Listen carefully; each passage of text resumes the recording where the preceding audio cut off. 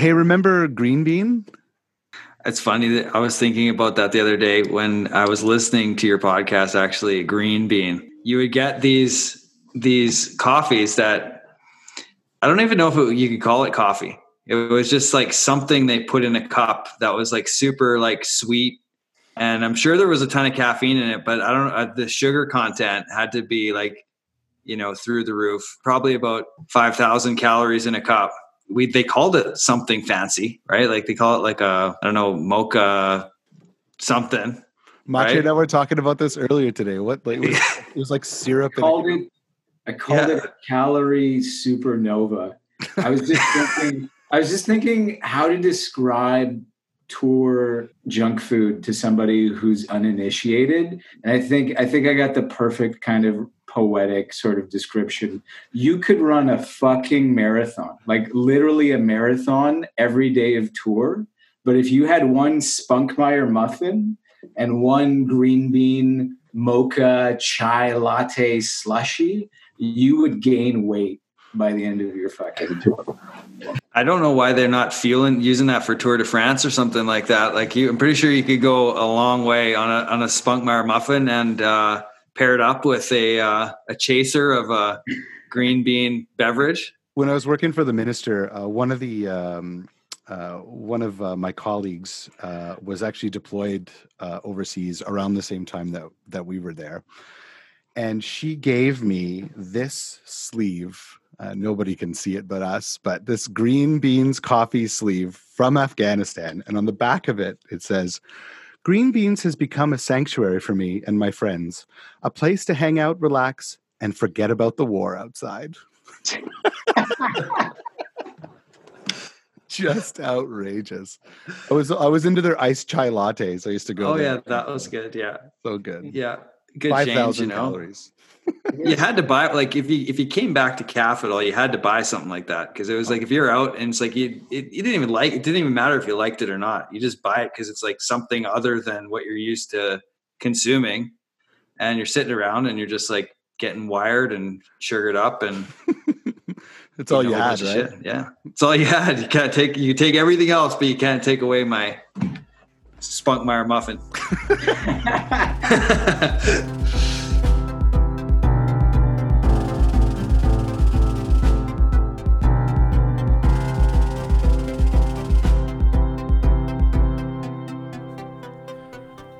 Hi, I'm Mache. And I'm Matt. And this is a podcast called Veteran X.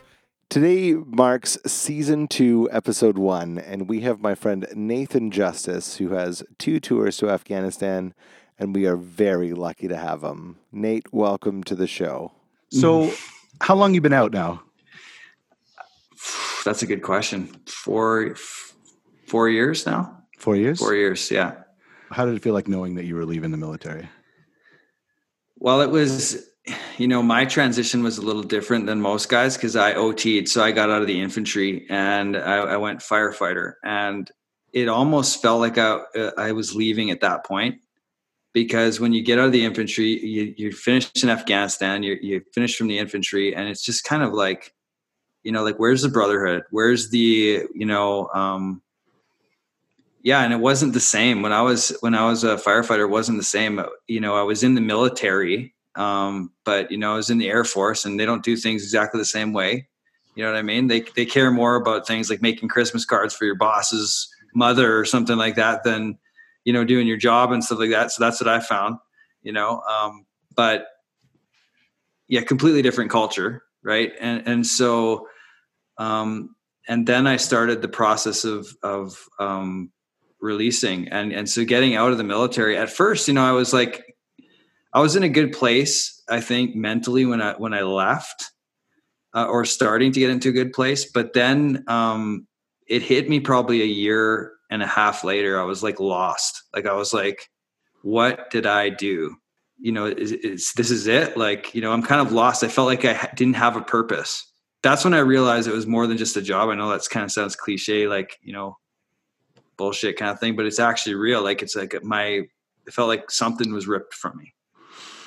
Nate, did you plan on like OTing as like a small step towards releasing, or were you like, nah, I want to change trades and do that for the foreseeable future, but it didn't pan out that way. Well, I knew that my, I was probably done with deployments in the infantry and stuff like that. And I wanted, I started a family so I wanted a job that was a little bit more conducive to family life. I wanted to get a trade, maybe do something a little bit better go, right? And so I didn't view it as, I wasn't looking at it as a way to get out. I was looking at it as a way to kind of transition. But I ended up leaving the military through that trade. So how was your first year once you got out on Civvy Street? Like, what'd you do for work? I take the opposite road a lot of times that a lot of people do. And so they gave me the choice between going to basically university, right? And then I came up with this other plan, this kind of master plan to follow around probably one of the best strength and conditioning coaches in the world. And I wanted to learn directly from him how he was turning out, multiple athletes and this and that. So I, basically had this crazy proposal where I was going to go to Spain and all this stuff. And they said yes to me. So I ended up doing that. So my first year out, I was like traveling the world and learning from one of the best names. He's actually passed away now. His name's Charles Poliquin. And so, I was everywhere in Europe, all that stuff, keeping really busy my first year out and just learning basically about strength and conditioning, because that was a big part of how I recovered from a lot of things is as I felt like if I pushed my body, even if my mind wasn't there, my mind would eventually catch up. And, it's just like doing the old, we'd go to Houston's on Thursday night, showing up Friday and then hung over and then doing that run or whatever. And it's like, it's surprising what your body can do. And then eventually when you're done the run, you're like, man, I feel good. Like, how did that happen? Like, don't ask me to do that now, though. It'd be a different story. But yeah, me neither, man. Did you have to fight them to say yes, or they were just like, yeah, okay? No, I didn't. I think I had a guy that was like kind of just giving up on his his career. He just signed off on it. He's just like, yeah, whatever, okay. Like, because I was like adamant I wanted to do. And I think he was retired. I think I was like his last case, so he did. He just signed it off on it, right? So. Amazing. Yeah. It reminds me of The Simpsons. I think there's a guy who's like, no, wait, I'm trying to get fired. Yeah, that's it. Yeah, let's just send this kid to Spain, man. Like, I'm having a rough. Yeah. He's like, I'm out of here. Well, I had to pay for a lot of it. Like, I had to pay for the travel. I had to pay for a lot of things, but I mean, the course was covered. So that was great. And, through that and meeting people, I got involved with a business that my wife and I started working online, and we've been doing that as our full-time income, like basically earning money online for the past, since I got out of the military. And, we did extremely well with that. And now I've come full circle back into the strength and conditioning world. So it's been quite the journey doing things I never thought I would do. But all the stuff that we learned in the military really pays off, as we were kind of talking about before this, that mindset and a lot of things that we learn apply to business and apply to life and can push you, because we spent a lot of time talking about the negatives, right? And that's true, right? You can get sucked into a hole and all that stuff, but if you apply it and you can turn it around, it can really, really help you succeed in other areas of life. For sure. So you're like you guys are and I know that this is a view from the outside, but you guys are like a model family, right? Like, you do everything together. It's obvious that you and Anna are super involved with your boys. Like, it's beautiful. You have a beautiful family. But I can imagine that like throughout this transition, they're incredible. Throughout this transition, strains there must have been strains on your relationship and strains with your family and with your friends. What did that look like for you? Yeah, that's a great question. And, I'm married to like a very strong, independent, but empathetic and just tough and smart woman. Right. And she stood by me through everything. I probably wouldn't be here talking to you guys if it wasn't for her.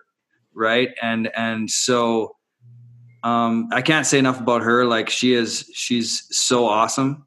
and she's helped me out through so much, just by being there, by even setting boundaries. She's very strong, and she knows her own, she's set tough love, right? Tough love. She's showed me tough love before. And that has really, really helped me to get going. But to answer your question, yeah, I mean, we've had our moments, we've had our rough patches. When I got back from overseas, the second time I basically shut down, like on her. We were I got married, went right overseas, and then came back home to a wife.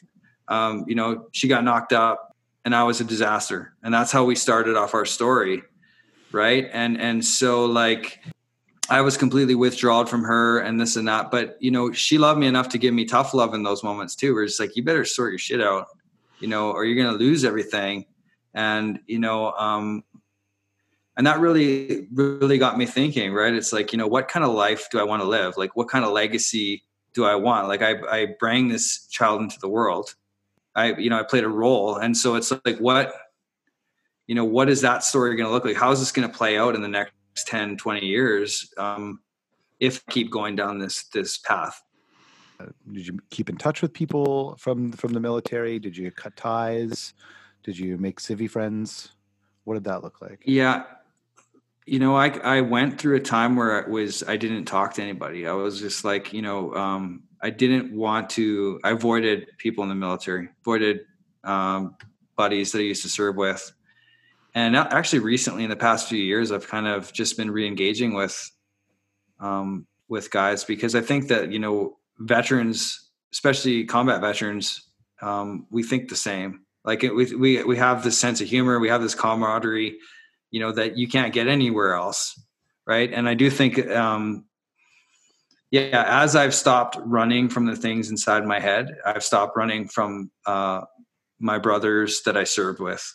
Right. And so that's, I think, I've come back full circle. I did go through a time where I avoided everyone, shut myself away. And I've come back to that because I believe it's an important part of the process of getting better. Totally. Why do you think you shut yourself off like that? Have you figured that out, or? It's very easy to blame other people or blame the external influences on where you're currently at, right? Very easy to do. I mean, we live in a culture that loves to do that. Victim oriented culture, right? And so I think that actually makes it really tough for veterans coming back, because it's like, oh, you poor thing, you have PTSD. It's like getting a terminal cancer diagnosis, right? But what we should be focusing on is like, these things happen to you. Yes, you're having a reaction, but what steps can you take today to make things better and not worse? Right? Because I guarantee you, like, if you're a vet sitting at home right now and you're struggling, no matter what you're doing, there's things that you can do to make things worse. There's things that you can do to stay the same. And there's things that you can do to make things better. And sometimes they're just like little tiny things, right? And I think it's important. I think the reason why I shut myself down was because I didn't want to face the things that I knew I needed to face if I was honest with myself. If I had the capacity and the courage to be honest with myself, because relating to other people is like a mirror, right? It's like other people show you more about you than sometimes you can tell yourself about you, right? And so when I face other people, I'm forced with the reality of who I actually am. Did you have demons that you got through, or were you always more of a straight edge guy? Oh, dude, I had demons like you wouldn't believe. And I had, I abused alcohol like you wouldn't believe as well. Like I was, at a turning point where I either like stopped or I was going to die. And, I just wanted the pain to stop, and I didn't know how to stop it. I wasn't willing or courageous enough to explore the options needed to stop it. And so what my journey is, and fitness is a huge part of it. It really is, because if you take something away, an unhealthy coping mechanism away, you got to add something into it. And it's something I learned with clients as a trainer. Like you can't take away somebody's, junk food without giving them something, giving them some kind of other reward, maybe get a massage or something like that. You got to give something if you want to take it away. And for me, like, working out is something that I have 100% control over. So like, I don't have control over a lot of a lot of things in life, right? And that drives me crazy as someone that struggled, when I got home. I mean, look at the world today, right? Like it's super easy to get stressed out looking at social media, looking at the world. And it's like, but I'm 100% in control if I get up and I do some push-ups or go for a walk or that is in my control. Right. And it prepares me for the challenges that I may face. And your body and mind and spirit are kind of all linked together. Right. So I wasn't always like that, but it became progressively. And this is the story of why I got into the fitness world, is because it became such a huge part of who I was that I wanted to reach back inside. And there's other people out there struggling with various things, right? That benefit tremendously when you get them eating properly, when you get them moving, and things like that. And you start, because it's the whole package of actually taking care of yourself and caring about yourself and preparing yourself. Right. And, the opposite is true with drinking and vices and stuff like that. That's like just destroying yourself. It's a short-term solution. I totally feel you, man. Like this is a theme that comes up a lot when we're chatting with vets. I myself struggled with drinking and with other vices as well. I feel like that when you feel overwhelmed and when you're having trouble, connecting the dots with the way that you feel about your deployment and, what you had to do while you were there. A lot of us, yourself included, myself included, we lost pals while we were there. Those are really heavy things to deal with. So I feel like a lot of times we reach for what's easy and not always what's right. Yeah.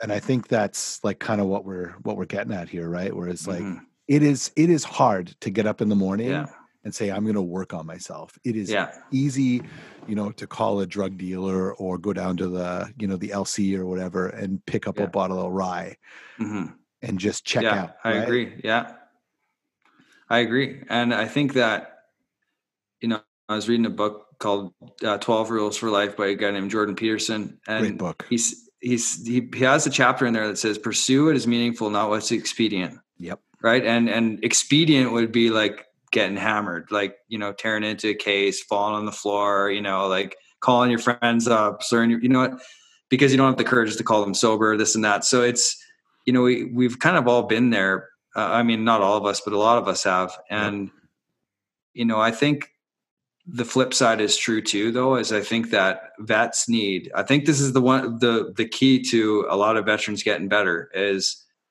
they need to have something meaningful in their life, because when we were overseas, we felt like we were doing something meaningful. And I think that's one of the most powerful things. One of the reasons why soldiers miss combat is because we felt like we were doing something meaningful, and it could mean something different for everyone. For whatever reason, we were willing to put ourselves on the line 100%. Good, bad, ugly, whatever. We're going to do this together or die trying. And then we get back, and then it's like, hey, I'm going to Walmart for some craft dinner, you know what I mean? And I'm going to sit home, watch Netflix, or, where's the purpose here? And I think that if we can help veterans find something meaningful to pursue and and retool their purpose in life and realize that, hey, it didn't end in Afghanistan. I mean, that chapter may have been, but there's other things that you can find in your life that are very, very purposeful and meaningful that can help you get up in the morning and give you that sense of, I gotta set myself up for success here. Yeah, man.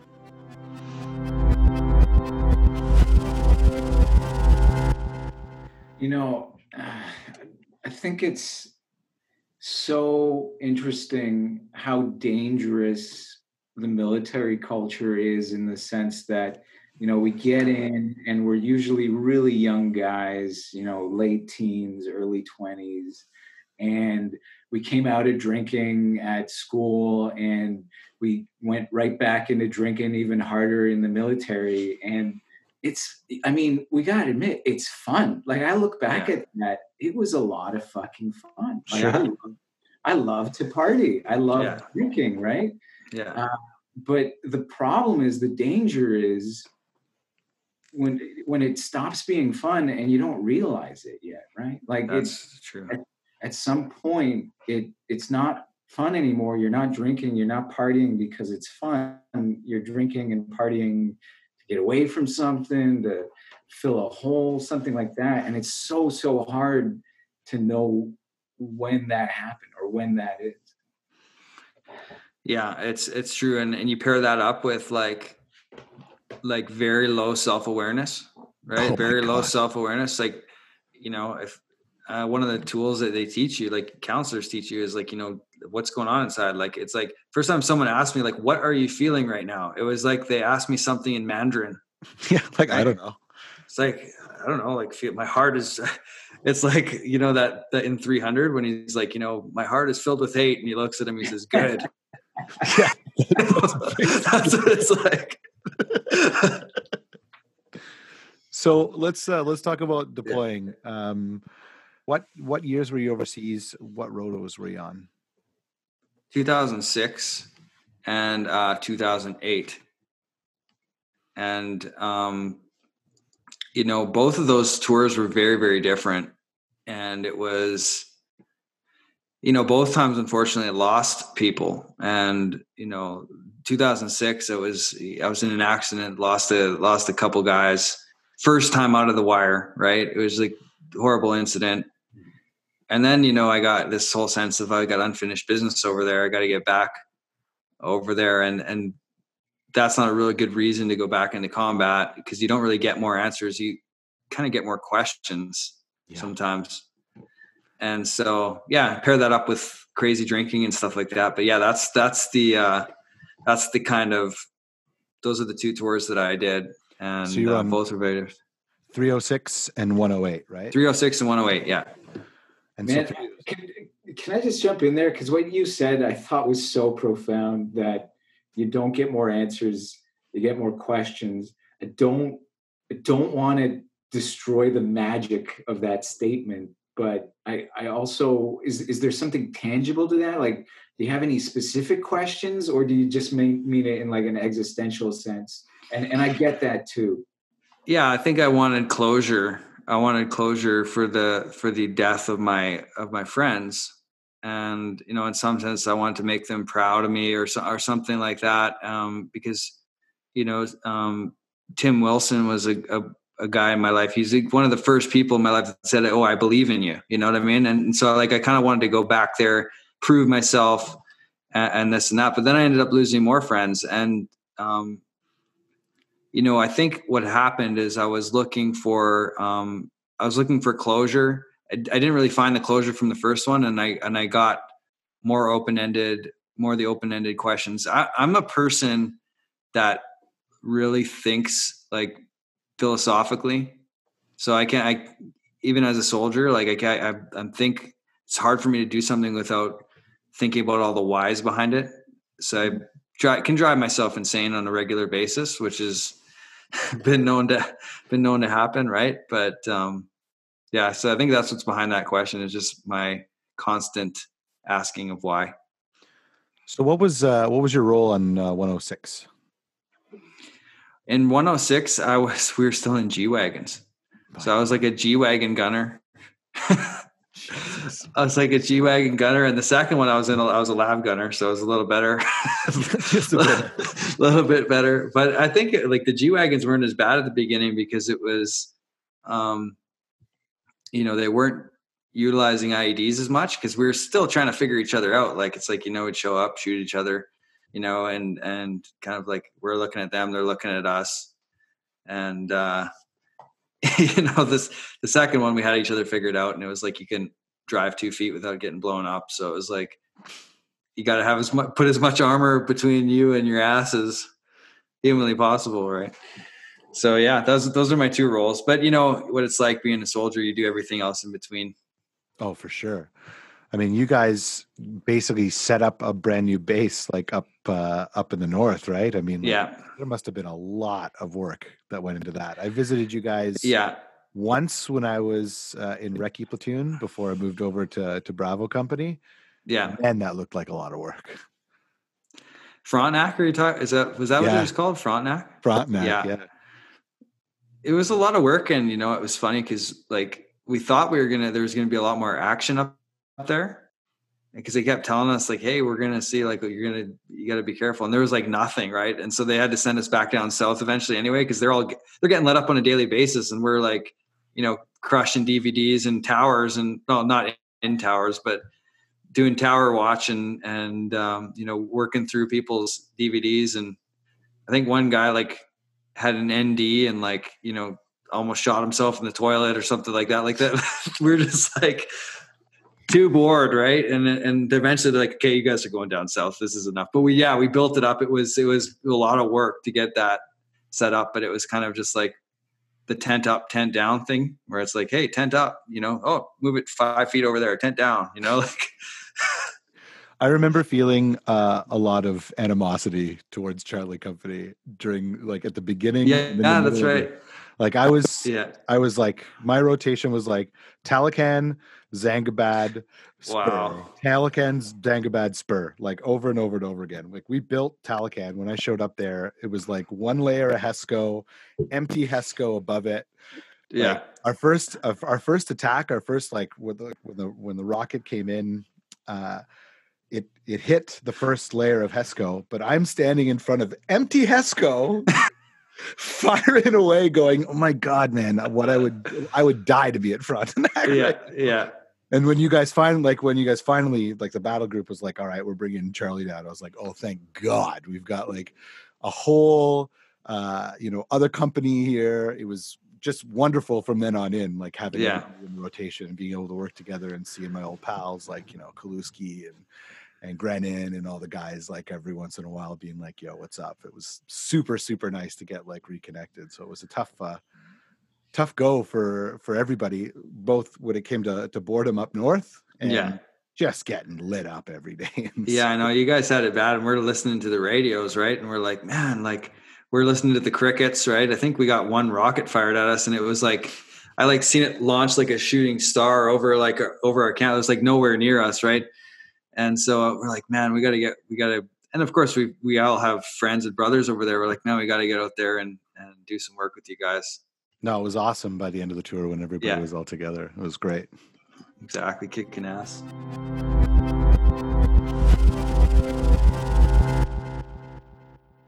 When did you first realize that you had PTSD or you had some mental health issues? Yeah, I knew after 106 that something wasn't right. I don't know if I would have called it PTSD at that point. Like I probably wouldn't have, because I didn't really know. And I wasn't going to talk to anybody because I wanted to get on 108. So I didn't want to get flagged on that. So I wanted to go back. And, but when I got back, I definitely knew something was really broken.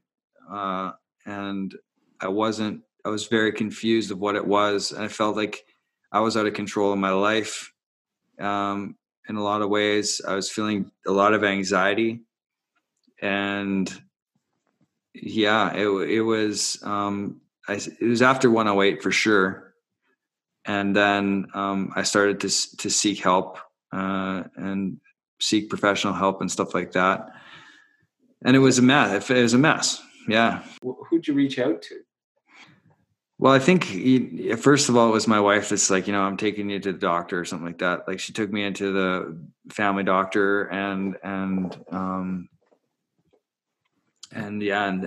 people were trying, and I saw a psychiatrist, I saw counselors, I saw everybody pretty much. And, trying to get me to talk was these people were trying their hardest to get me to talk to them. Right. Because I wasn't talking to them. And if I didn't trust anybody at that point in my life.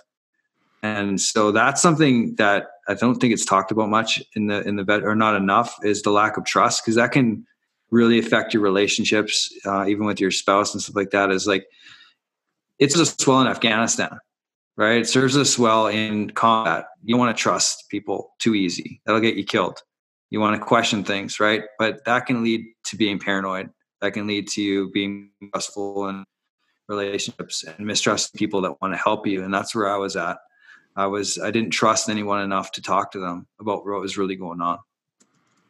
So you said your wife basically forced you to see somebody. Did Did you admit it to her, or were you like kicking and screaming the entire time? I knew there was something wrong too. Like I knew that, she was just saying what she noticed, but I was really feeling it on the inside, perhaps more than even she noticed. And so I went in willingly, but I will say this, that at the beginning, I wasn't being honest with myself or other people. I wasn't being truly honest with myself or other people. So no one could really help me at the beginning. I know exactly what you're talking about, man. Like I had myself so fooled. Like, really? Yeah. When you're young, man, you're like, I'm invincible. I thought that it was normal the way that I was coping with things. I was, using drugs and booze. And I was like, this is normal. This is what vets look like because that's what you see on TV. That's not normal. That's not normal at all. That's right. Yeah. Man, I still have trust issues, like massive trust issues. Yeah. I think you're absolutely right about the paranoia, right? Which is that in certain situations, you have this feedback. Mm-hmm. You have this feedback that, this saved my life, or this was a really good call, and to kind of ignore those instincts for the rest of your life in these situations where, maybe it's not such a good thing to be so paranoid. That's hard. That's really, really hard. I still struggle with it because, what happens, I think, is it's a little bit of a reward feedback loop. So it's like you're paranoid all the time and you're looking at the world, not trusting people. And then you see somebody that deserves not to be trusted. And then you're like, aha, I was right. You know what I mean? You pricks, you stupid. Nobody else saw this except for me. I'm the only, you know what I mean? I'm a genius.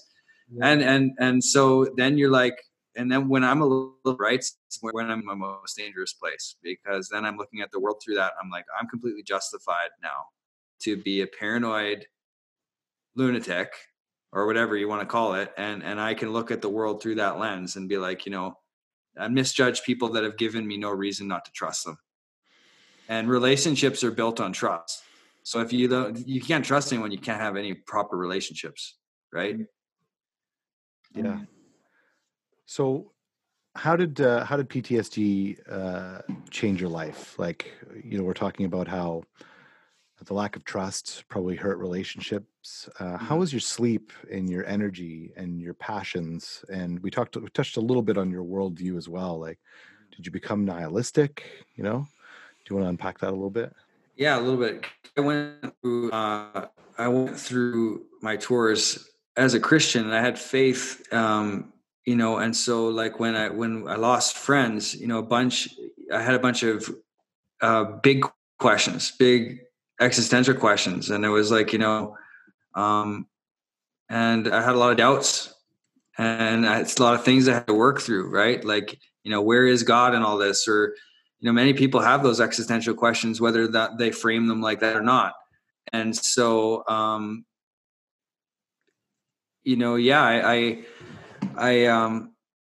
think that it brought up a lot of things like that with me. And I think that, I don't know if I was necessarily nihilistic, but I was very angry.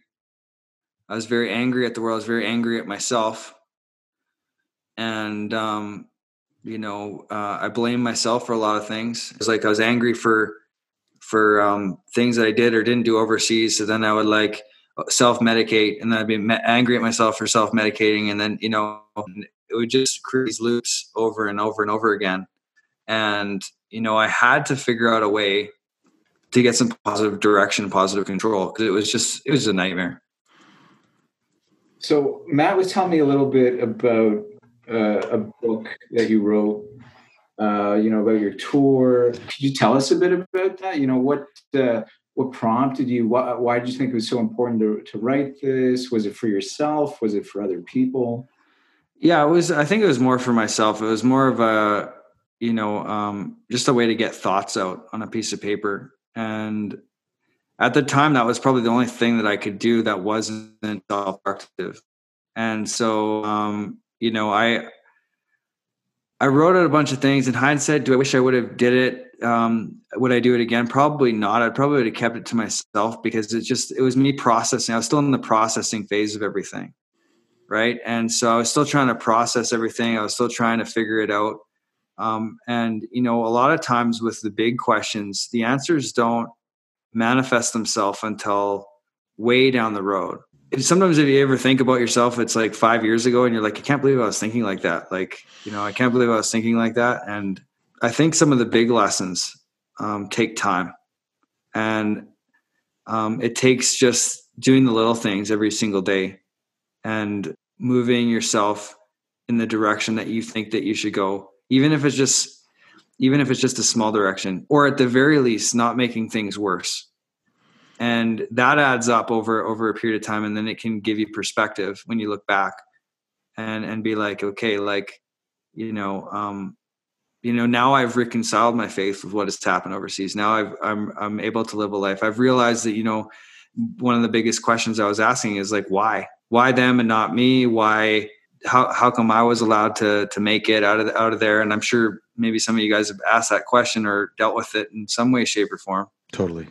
I realized that some of these questions are too big for me to answer, and it's not my job. It's not my place. And I've just let them go. Right. I've let them go, and I've tried my best to live my life the best that I can. So would you say that that's a big lesson for you, letting go? And do you have any other big lessons that you've kind of come to terms with or recognized after the fact? Yeah, I'd say letting go and taking responsibility.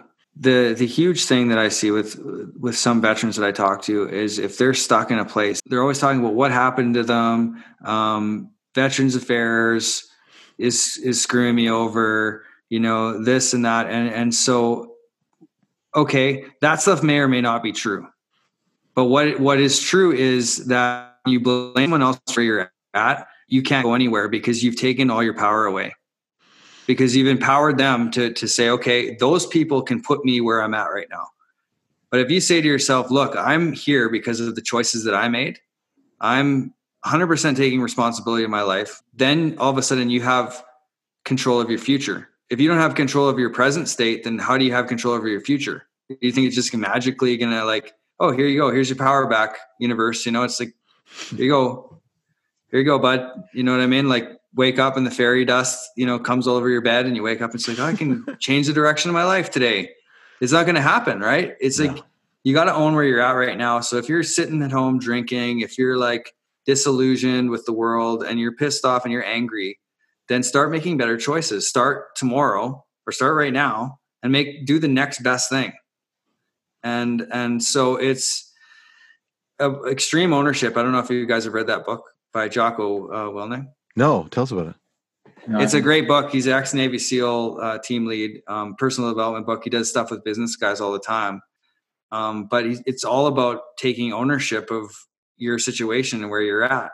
The chapter, I love the title of the chapter because it says there's no bad teams, there's only bad leaders.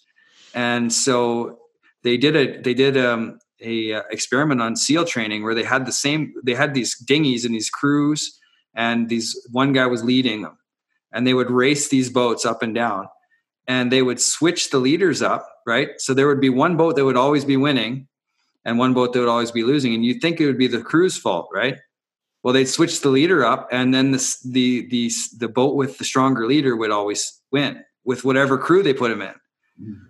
And so that just highlights like the personal power that you got over your life. Because I mean, like, I don't know who's in your dinghy, your family, maybe it's just you and your dog or whatever, but you got control over it, right? You're leading, you are a leader. The question is like, are you a good one, bad one? Are you taking ownership of where you're at and your trajectory, right?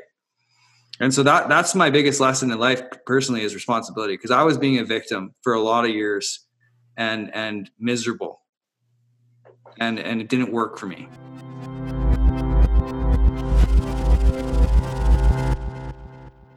Do you still have bad days? Oh, yeah, but absolutely.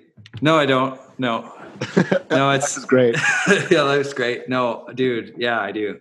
what do those look like? Like, are they as bad? Do things get as bad as, years ago? No, not as bad as years ago, but they feel pretty bad when I'm in them. They feel pretty bad when I'm in them. And, I feel like, you see, like I'm equipped with tools now. Like, I think that doing the work, and actually trying some things out and developing myself has given me a set of tools. And I'm going to have bad days. Like, it's a part of me. Right. And, but the way I cope with it is way different now. And so it's, and the time that I spend down is very, very low. Like, I won't spend like a week down, maybe 2 days or something like that. But I can turn a corner pretty quickly.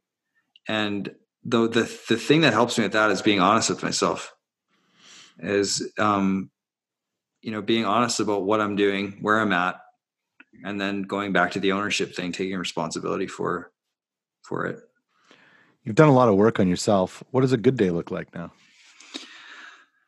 A good day, like, so I don't have these extremes. Like, I used to ride from like, hey, like, I'm a horrible human being, piece of crap, you know what I mean? Getting hammered and, yeah. And then I'd have amazing days. I'd be like the superstar, like saint, that was my own, view on it. Right. And I've learned to just kind of be more even, like in the middle, like, Freud, like the famous psychiatrist, he talks about your shadow, right? Like, and we all have this shadow part of our personality, right? And part of the work that he did was integrate that shadow into who you are. It's not to eliminate the shadow, because that actually leads to more problems, but it's about being an integrated person. So I'm trying to take the lessons I learned, the darkness that's inside me, all that stuff, and just kind of, bring it into who I am every single day. So my life doesn't look like up and down, up and down, up and down. It's more kind of balanced. Have you found meaning in things that at least kind of compare to what you had? Are you still far away and searching for it? What does that look like for you? Yeah, that's a really good question, actually. And, I have Jordan Peterson to thank for this, excuse me, because he kind of mapped it out how to do it. And it's like, basically take the heaviest possible thing that you can do, that you're equipped to do, and take it on. Right. Step up and fight the dragon, right? That's what you're created to do. Right. And so whatever has, like, naturally we like to avoid the hard things in life, the hard things that we may be called to do. And if you can embrace that to the degree that you can embrace that, or embrace the chaos of the world that you must step into, then that's where you're going to find your meaning. Get out there and kick some ass. Like, take something on that you may lose at. Take something on that, like, may, destroy you or something like that. You gotta step into the chaos. You gotta take some risk. What's your next dragon? Like, what's moving forward? What challenges are you? Yeah, tell us about this journey that you're on. So basically, like, our entire family, we got 3 boys. My wife and I, were staying in an Airbnb right now. We sold our home during a pandemic, to take a position at the Dome in Red Deer, Alberta. And it's run by athletes. CEO is an ex-NHL player. And, I'm going to be a strength and conditioning coach here. And they had a big vision. They had, they're going to be getting world-class equipment. I think it's going to be one of the best places in Canada for strength and conditioning. Just I know what they're ordering, what we're doing here. And we made the move. We don't have a house here. We're looking right now actively. I sitting in front of me, I have like 10 different properties I'm looking at. We're having to mask up as we go into houses, and the place I'm working at isn't even open yet because of the restrictions, right? But so there's no guarantees. This may and this thing was opened in the fall, right? So it's not proven yet. But we're out here to prove it, and we're out here to make it happen. And there's a great team. There's a great team of people. I got excited about the vision. I got excited about the people, and we just took the step of faith. And moving from Nova Scotia to Alberta, you know, That's it's crazy, man. With 3 kids, like it's crazy. So like, where did you stay on the way? Like, and what's open? Like, could you I don't know. grab a burger or something? Not that you'd want that, obviously, like, but well, you gotta do what you gotta do on the road, right? But it's yeah, we made it. And I mean, the hotels were open. I mean, that's considered essential. So, you know, we drove through Northern Ontario. I had a big U-Haul trailer and, because I actually lost my moving benefits at the military because I was in Nova Scotia and I didn't sell my house in time. And so I lost the benefits. And so I didn't sit around crying because they pulled my benefits. I tried to appeal it to everybody I possibly could, but they don't care about you after you're gone. It's like, no. You know what I mean? Like it's going right into the shredder every if I send a memo in. And so, but we made it out. We filled like my stuff. Most of our stuff is in Edmonton right now. So we're in a little bit of chaos right now. We don't have a home, you know. My wife's a little agitated. I'm a little agitated because it's just that feeling of not having a home. You got kids and all that stuff, and buying in such an uncertain time, right? So, and going into another venture, right, in an uncertain time. So it's, but this is what life's all about, right? You know what I mean? We may do this, we may not, but I can promise you this: I will get back up again, and I will try something else if this does not work. So, because that's the lessons that I learned from this whole process is, you know what? Sometimes you get knocked down, but there's nothing stopping me except for me from getting back up again and swinging the bat, and trying to kick some ass again. So, yeah. Did you stay at the Shiloh Inn on your way through, or? I bypassed that one. I bypassed the Shiloh Inn. Probably smart. Yeah, probably smart. Bring back old memories. I might have been in the lounge a little too long or something like that. That's fair. I kind of don't even remember that place, actually. So this is one question we ask everybody at the end. Sure. Are you a member of the Royal Canadian Legion, and why or why not? No, I'm not, actually. I'm not a member of the Legion. And, you know, I don't have any strong feelings either way. Like, I did not like their stance on New Veterans Charter, yeah. Yeah, New Veterans Charter. But I don't know too much about that.